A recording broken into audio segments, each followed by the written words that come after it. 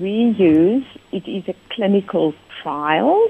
So what we are doing is we randomize whole communities to different types of intervention.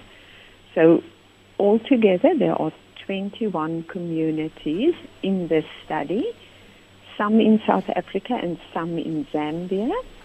And then we had a public randomization event where people from these various communities were present, and in a process almost like the selection of teams for the World Cup, who will play against whom, we had a selection process which is known as randomization to give each of these communities an equal chance of receiving one of the interventions. And then once they were randomized, then some of the communities get standard of care, exactly what is happening in Department of Health, public health clinics at the moment. If people come to the clinic, they are offered an HIV test. If they are positive, they start ARVs at the CD4 count as per government policy. So 7 of the communities are what we call standard of care, but we make sure the services work well.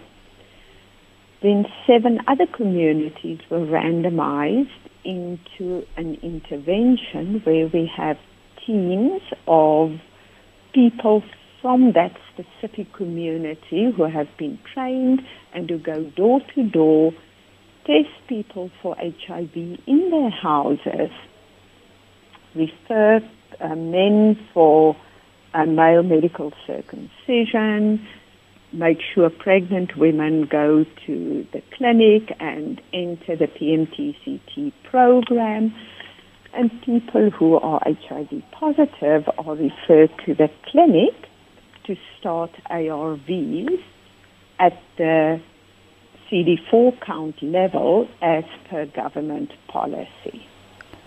Then the 7 other communities have the same intervention where people go door to door, test everyone for HIV every year, but those who are found to be HIV positive are referred to the government clinics, and they can start ARVs irrespective of the CD4 count. So even if they still have a high CD4 count, they start ARVs. The rationale behind this is that one wants to diagnose HIV infection very early. That's why we go annually, every year, to test people. And the theory is early during infection, people have a high CD4 count, their immunity is good, they're very healthy, but they also have what we call a high viral load, or lots of HIV virus in their blood.